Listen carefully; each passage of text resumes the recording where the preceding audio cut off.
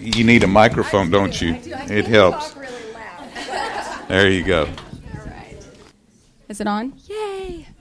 Oh, wow. I am still mush, too, so I don't even know how this is all going to come out. I really don't. It's just been so good. I've already been set free, and I'm just believing that God is just going to do even greater things for us.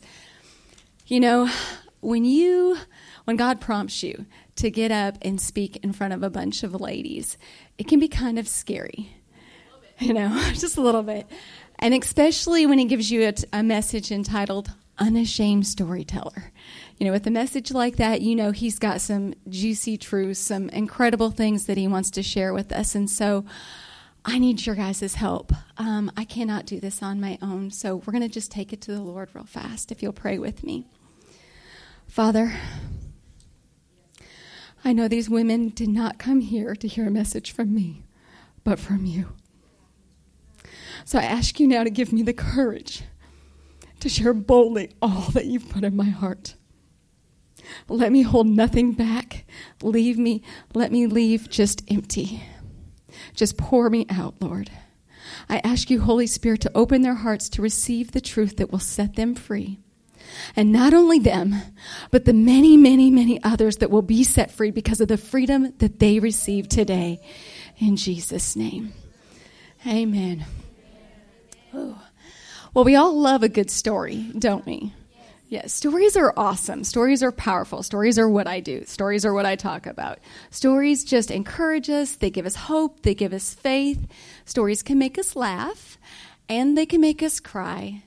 And stories can embarrass us, can't they? Yes. If you've never been embarrassed by a story, I can safely bet that you don't have any children. See, my son Casey was the first to hold the title Unashamed Storyteller in our household. This kid would tell anybody everything that was going on in our household, and he put his own little flair on it. Yeah. So you just never knew what was going to come out of this child's mouth. Well, one of the best stories he ever told on me, or maybe it was one of the worst stories, I don't know, was when he was in the first grade. And this all happened during Drug Awareness Week. You know, where kids learn what drugs are, how to just say no, that kind of thing. Well, he was really getting into it. He was having a good time. Well, as the week started going along, he started to become a little concerned about my habits. Like one day I had a headache, and so I took some Advil, and he goes, oh, Mom, that's a drug. What are you doing? And so I went on and I tried to explain to him how it was okay what I was doing. It was a medicine. I mean, it wasn't like I was doing heroin or anything. I could tell he wasn't really convinced, and it didn't help my story because then the next morning while I was making breakfast, I heard, Mom, that's a drug. My coffee? Yes, caffeine is a drug. And then I went on trying to explain to him how he wanted Mama to have this. This was okay that Mama was having coffee. Right? Yeah, he wasn't really convinced because I could tell he just looked at me with that, denial's the first symptom look. So I just thought it is time to get this chatterbox off to school. So you can kind of see where this is going to go, right? Just wait. Oh, it gets so much better. It gets so much better. That day while my kids are at school, my husband at the time got pulled over for speeding. And when he got pulled over, somehow a warrant had come up for his arrest for a hot check. Now, I had proof that this check had been paid, but I had to gather all the proof. And by the time I got everything together, he ended up having to spend the night in jail. Yeah, I had to go home and tell my kids why Daddy wasn't coming home. And so as you could guess, Casey was not taking it well on how fast his parents seemed to be going downhill. Yeah. So I thought, okay, I'll take them with me. Brilliant idea. I'll take them with me, and they'll see that this is a big mistake and that everything is okay. And so I did. I took them with me, and it went without a hitch. There was no problem. Probably my kids were traumatized because they were, silent. I had never heard that before. So at this point, I probably should have known better, but I didn't. I said, I'm going to take advantage of this great behavior, and I'm going to take them to the store. So I went to Walmart, and it was amazing when I first got there, y'all. It really was. Because, I was able to zoom down the aisles, grab all my items, and I got to the cashier in, record time. But then it happened. See, as the cashier was just checking out all my little items, you could see the unashamed storyteller starting to rise up. It was like Casey could hold back no longer. So he just looked at the little cashier with those big doe eyes and said, "My mama does drugs, and we just got my daddy out of jail." What do you say to that? You're like, just hide your face, try to get out of there. Don't make eye contact with anybody. Just come on. Yes, so go ahead, laugh. It's funny now. Not so funny then. It's funny now. But it's funny because if it was true, it probably wouldn't have been said to just some random stranger, right? I knew that. I did grow up with a mama who really did do drugs and a daddy who really did go to jail. And see, even though I had a lot of stories from living in that environment, I had learned the golden rule that I think anybody who lives in a dysfunctional family learns. We don't talk about that. See, I was not an unashamed storyteller. I was full of shame, and my reasons for not telling my story, they were abundant.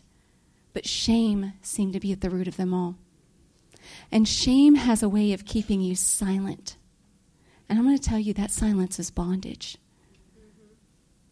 See, growing up, I didn't feel like I had a voice. I had experienced neglect and abandonment, but also abuse, physical, mental, and sexual abuse, all at the hands of those who were closest to me, those who were supposed to love me and protect me. Not just once, but multiple times from multiple people for 22 years. I was well rooted in shame. Shame was my middle name. I just wore shame. It dripped off of me. And all of those stories just left me with unspeakable wounds. And even though I didn't talk about them, that didn't mean that those stories didn't affect me. See, I kept them down deep down inside where no one else can hear them, no one but me. And they told me that I was worthless, that I was broken, that I was no good, that I was way too much, and that I was never enough. And it was long as that story just kept playing in my mind, I just kept recycling my story over and over and over again. It was like I couldn't break the cycle. See, it was more of the shame of my story, more than the story itself, that kept me chained to my pain, my past, and my problems. See, those shame-filled stories for years kept me from fully experiencing the life that Christ had died for me to have. See, even after I had given my life over to the Lord and I had an amazing story of how God had rescued me from my captivity, where I was being abused and physically held captive. And he had rescued me out of that, but silence was still keeping me bondage. I didn't talk about it. I was delivered from the shame. I was delivered from the situation, but shame still held me prisoner. I would often think, what would people think if they knew what I knew about me? See, shame keeps you shackled, and shackled by fear of being exposed. And you fear once you're exposed that you're going to be rejected and unwanted. See, shame leaves you feeling just disconnected and alone. But I know I'm not alone here tonight. Because the truth is, we all experience shame. Shame is that intense feeling of believing that we're flawed and that therefore we're unworthy of love and belonging. And shame is not just reserved for those who've suffered unspeakable trauma. Shame tries to get its hooks in everywhere it can. So we know as women, we know the shame-filled stories we've heard about our body or our appearance. We can be ashamed of our money. We can be ashamed of our family. We can be ashamed of our motherhood, and you don't even have to be a mother to be ashamed of motherhood. Sometimes that carries the worst shame, doesn't it? And then if you do graduate to parenting, we know the shame that comes with parenting, don't we? We can be ashamed of our mental health, our physical health. We can be ashamed of our age. We're too young, we're too old, and then all the wonderful things that age does to us.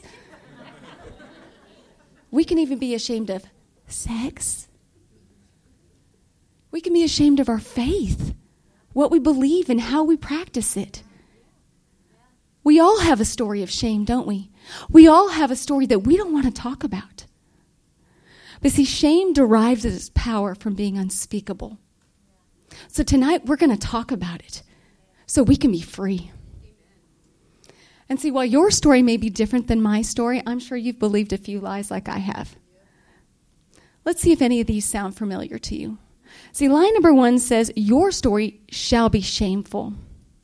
The accuser, who's called the father of lies, he likes to start as soon as he can. And most of the problems, most of the stories that we have problems with, they start back when we're very young, don't they? They start back from the very beginning. For some of us, it may be the programming that maybe we heard from parents that were just full of shame themselves, or caretakers that were full of shame. But it could have been something we just absorbed from the culture. Something we saw in the magazines, the friends we were hanging out with, what the coolest thing was. Either way, it's when we're most vulnerable that the great liar tries to inject shame into our story. And see, shame is the oldest trick in the book. If we look back at the beginning with Adam and Eve, we'll see that Eve, that they were not the first that they tried to beguile. Genesis 2:25 says, now the man and his wife were both naked, but they felt no shame. That means they were at their most vulnerable state. They were completely exposed to one another and to God, and they felt no shame. Can you imagine how free that would be? But you know how the story goes. The old snake in the grass devil saw their vulnerability, and he ambushed them with shame. See, he tried to lie to them and tell them and make them feel like something was wrong with them, like something was missing, that they were defective in some way. And if they ate, then they would be like God. But the truth was they already were. See, unfortunately, Adam and Eve, they fell for the lies, and I can't blame them because we do the same, right? Genesis 3:7 says, and at that moment their eyes were open, and suddenly they felt ashamed at their nakedness. You notice it doesn't say they felt ashamed of their sin. It said they felt ashamed of their nakedness. They were exposed, and they were ashamed of their vulnerability. So what'd they do? They went and grabbed a couple of fig leaves, and they hid themselves, first from each other, and then from God. And that's what shame wants to do. See, shame wants to make you hide. See, if the enemy can get you to believe from the very beginning that your story is shameful, that there's something wrong with you, something defective, that you're not enough or you're way too much, then he's going to get you to hide and cover your nakedness. And when we're hiding, we want to make sure that no one finds us and no one recognizes us. When we hide, we want to go and cover what we find inadequate about ourselves. And that hiding causes us to separate. See, when we hide, we want to shut others out. We want to push them away. And you know this is true because if you've ever played hide and seek, right, and you find a really good spot and someone else tries to come in and hide with you, what's the first thing you do? You're like, get out of here. This is my spot. So to hide, it essentially means to separate yourself. And if we believe the lie that our story is shameful, rather than being exposed, we're going to shut others out to protect ourselves. But in reality, what it does is isolate us. See, shame causes you to disconnect, and that's at the heart of what it really wants to do. See, if the accuser can convince you that your story is full of shame, then you're going to hide it at all cost. Even if that means you live with a deep loneliness. Either way, shame will tell you, don't put your heart out there. Don't let people see it. See, shame keeps you disconnected so you don't have to be vulnerable. And our stories do make us vulnerable, don't they? When you get to know someone's story, you get to know who they are. The real them, warts and all. Everything. And the truth is, your story was never meant to be shameful. And in order to be free from this lie, you have to believe that your honesty, your nakedness, is not shameful. The truth is, it's what makes you so stinking lovable.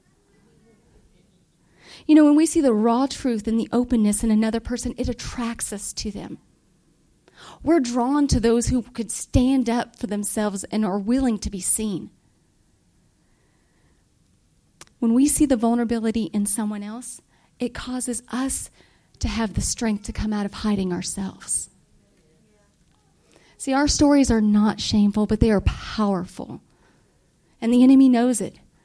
So if he can't get you to believe lie number 1, he starts with lie number 2.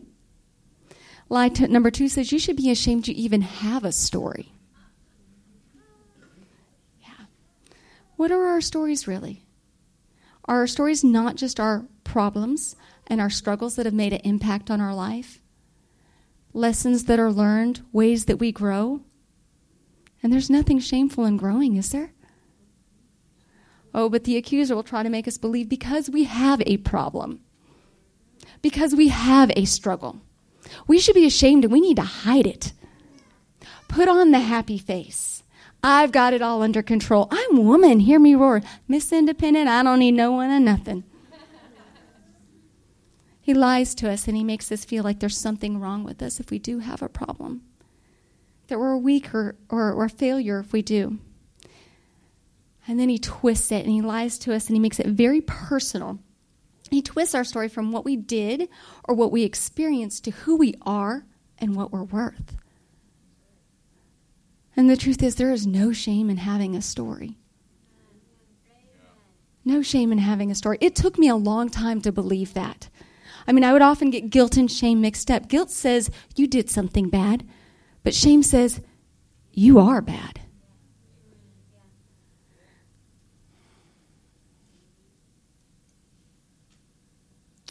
And just because you experience something bad, that doesn't make us bad. And if you feel guilty over something, you can confess it. God is faithful and just to forgive you. There's no shame in having a story. The truth is, we've all done bad things, and we've all had bad things done to us. We all have stories. There's no getting away from them. See, our stories are our problems and our struggles, and no one is immune to them. Jesus even said we would have an opportunity for a juicy little story at some point in our life. John 16:33 says, in the Amplified, it says, in this world you'll have tribulations, distress, sufferings. You're going to have problems. We don't have to go through it alone. We all have stories, and there's no shame in having one. So if you want to be free from this lie, there's 2 things that you have to believe. The first one is that you're not the only one that struggles. And your struggles have nothing to do with your worth. Amen. Nothing. Amen. This is going to bring us to lie number 3. See, if he can't get you with lie number 1 and lie number 2, he starts in with lie number 3. And this may be the greatest lie because it's one of the most damaging. Lie number 3 says you should be ashamed to tell your story.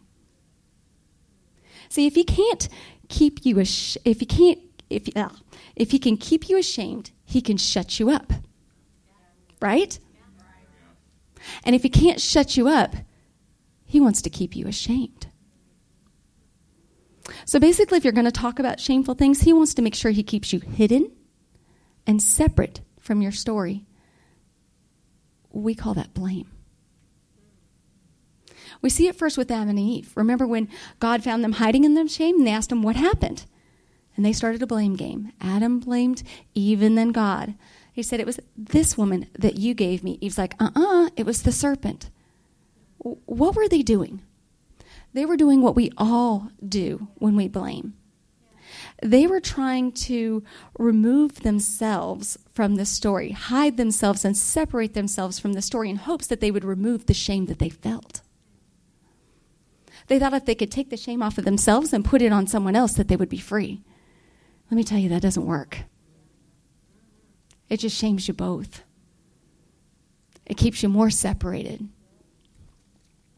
The truth is, Jesus wants to remove all the shame of your story.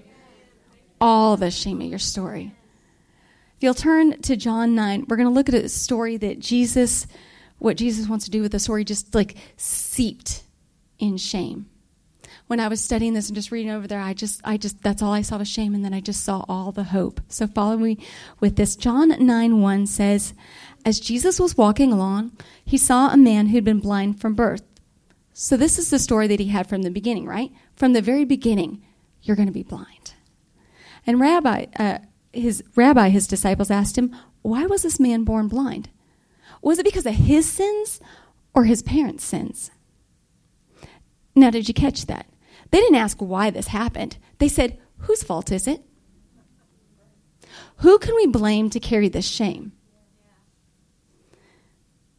And I'm sure that this young man had really endured enough shame. I mean, think about it. Not only would it be shameful nowadays, but back in those biblical days, even more so to be a blind man.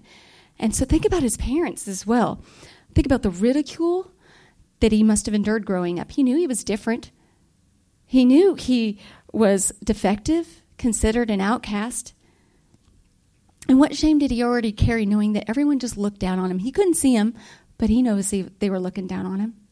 He didn't want to be that way. And how disappointed were his parents?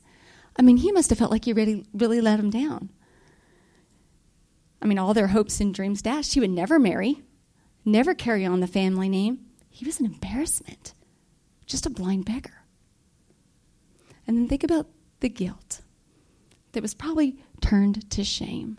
Did the mother think it was her fault? Did the father think it was his? But I love how Jesus goes and takes shame right out of the story. Look at verse 3. He says, it's not because of his sins or his parents' sins. This happened so the power of God could be seen in him. See, Jesus said, it doesn't matter whose fault it is. It doesn't matter what caused the shame. I'm going to remove it. This is what I came to do. I came to take care of sin and its punishment. I have the power to deal with sin and restore all those who've been affected by it. And ladies, it doesn't matter who caused your story either. It doesn't matter if it was you or if it was someone else. Jesus died and rose again to take care of the sin that was committed to you and the sin that you committed. The blood of Jesus cleanses us from all sin. How much sin? All. Everything you've done, everything that's been done to you can be cleansed. You no longer have to carry the shame. He took our shame on the cross. And the blood of Jesus washes it away. And this is good news. This is good news. Oh, but wait. It gets better. See, that's not the end of the story. Jesus not only wants to remove the shame, but he wants to give you a story that you're not going to shut up about. He wants to make you an unashamed storyteller too. See, if you look at what happened to the blind man, Jesus put a little mud in his eyes, tells him to go wash. He came back saying, verse 8 says, and his neighbors and all those who knew him as the blind beggar. I mean, they knew his past. They knew where he came from. They asked each other, isn't this the man who used to sit and beg? Some said, nah, it just looks like him. And others said, well, it could be. But the blind beggar kept saying, yes, it's me. I am the same one. I was blind, but now I see. I was bound, but now I'm free. See, his shame had been removed. And when there's no shame in your story, you're not afraid to talk about it. And when God restores us to who and what we are supposed to be all along, he doesn't want us to keep it a secret. Psalms 107 says, let the redeemed of the Lord tell their story. Those he's redeemed of the hand of the foe. How many here have been redeemed? Yes. God wants to take your pit and make it your platform. He wants to take your mess and make it your message. He wants to take your test and make it your testimony. He wants to make you an unashamed storyteller that no one can shut up. No one can shut up. Because it is in telling your story that you find freedom, that you can stay free, and that you help others be free. I'm going to say that one more time. It is in telling your story that you find freedom, that you can stay free, and that you help others be free. I wish I had time. I wish I had it to 11:40, like I kept saying. I wish I had time to tell you, the whole story of how I became an unashamed storyteller, how I came from such pits of shame to a person that's not ashamed anymore. But I'm just going to give you the highlights. See, I was like the blind man, and I had to go wash the mud out of my eyes before I could come back seeing. And so for 2 years after God radically rescued me out of my captivity, I did nothing but wash. I washed in worship. I washed in the Word. I washed in prayer. I was baptized and filled with the Holy Spirit. I prayed for and forgave my abuser. I was serving as a youth pastor in my church. It was like the doors were open. I was there. I mean, God just kept washing me and washing me and washing me in His love. There was so much more that He wanted me to see, but there was so much mud in my eyes. So much that needed to be washed away. Because see, at this point, even after 2 years of that, I still didn't tell anyone my story. I didn't tell anybody anything because, see, shame was lying to me, saying that if they knew how messed up I really was, they wouldn't let me serve in leadership. Nobody would really like me. They wouldn't want to talk to me. I wouldn't be invited to lunches anymore if they knew the real me because I wasn't perfect. I didn't have it all together. I didn't always have great faith, and I still struggled every day. So I just stayed hidden in plain sight. I put on my Praise Jesus Christian mask. And I loved that mask because it's who I really wanted to be. And I didn't want people to see the wounded and bruised and scarred and broken woman that was underneath. So here I was, saved, madly in love with Jesus, actively serving in my church, but shame was still a big part of my story. Shame was still keeping me silent. But Jesus wasn't finished with me yet, and He wanted to make me an unashamed storyteller too. So He gave me a story, just like the blind man, that I couldn't shut up about. And for those of you who go here, I know you've heard my story about my daughter being hit by the truck and how God miraculously healed her. If you haven't heard that, we are going to have some coffee, bring some tissues. I get choked up every time I tell it. I can't help but sharing this story. It's one that I feel needs to always get out. And even after I started sharing it, it got published in the Believer's Voice of Victory. And the writer did a great job, but I learned that no one could tell my story like I could. And no one needed to tell my story more than I did.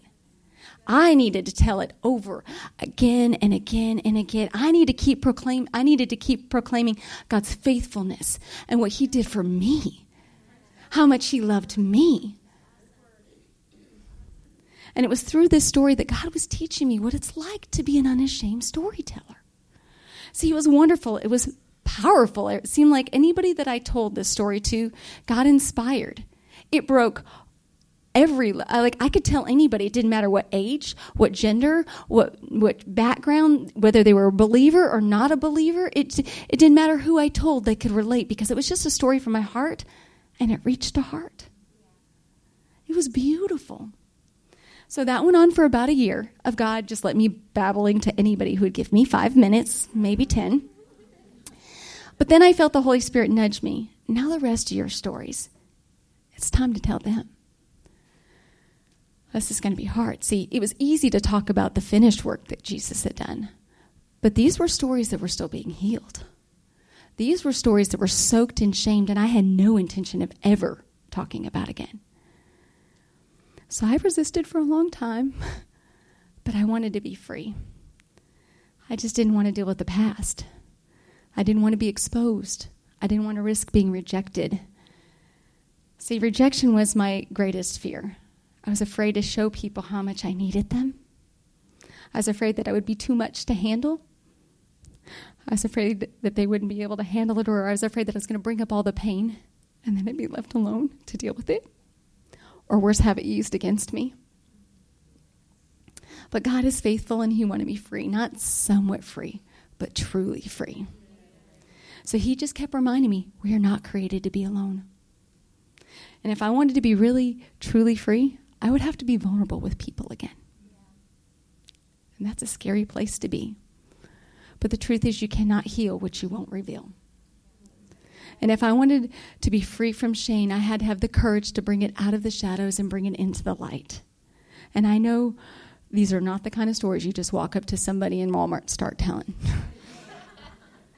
So I prayed, okay, Lord, who should I tell? Who would listen to my stories? Who would care? Who could handle them? Who could I trust to withhold judgment but would love me enough to tell me the truth so I could be honest and be free? And then he answered me.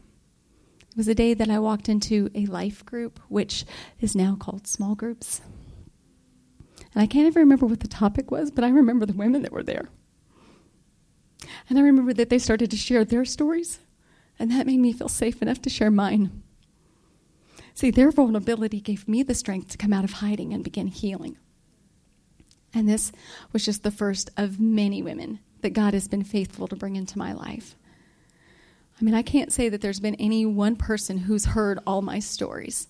Nobody has. There's ones I still haven't. I'm still like, I haven't thought about that one yet.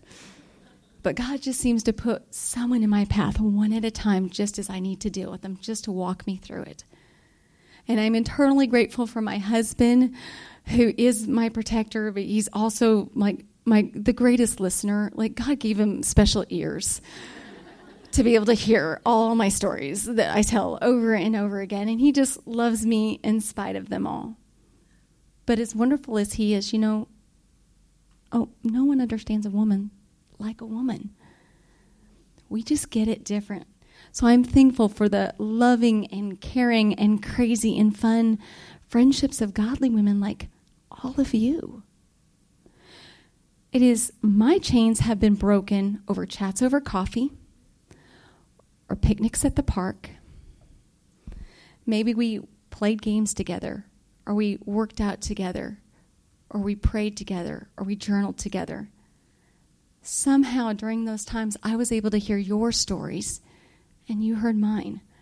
See, my stories remind me of how far I've come and how much I never want to go back, and how much I want to help other people have the same freedom that I've been freed with.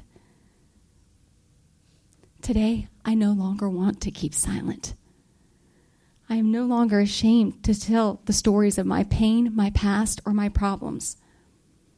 And I hope that by sharing just a little bit of my story with you tonight, that you've opened up your heart and allowed God to lift up the shame off of yours.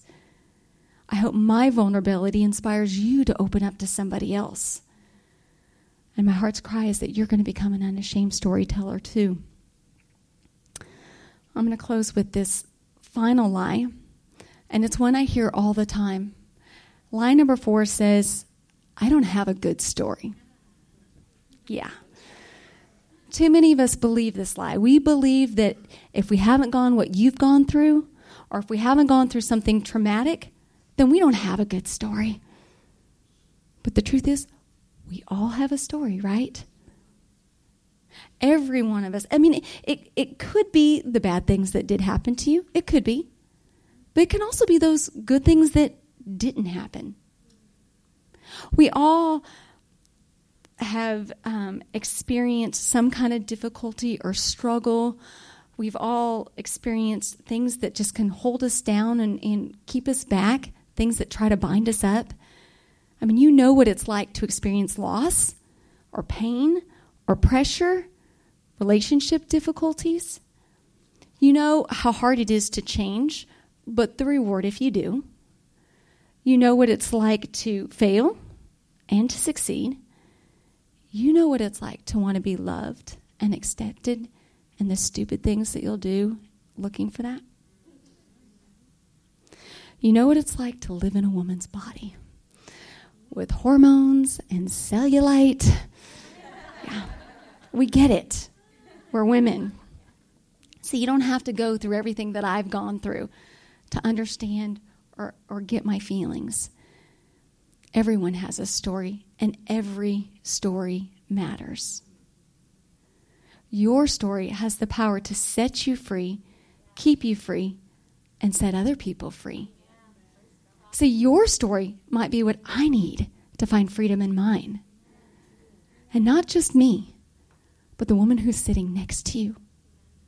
and the woman who works next to you, and the woman who lives next to you. In your story, I can hear what's possible. And I need your courage. I need your hope. I need your strength. I need your love. I need to see that you have flaws too. I need your story, and you need to tell it so we both can find freedom. If you're ready to experience that freedom, then it's time. It's time to become an unashamed storyteller. And if you want to be an unashamed storyteller tonight, I'm going to ask you to pray a prayer with me. So if you want to just stand up with me, just stand up.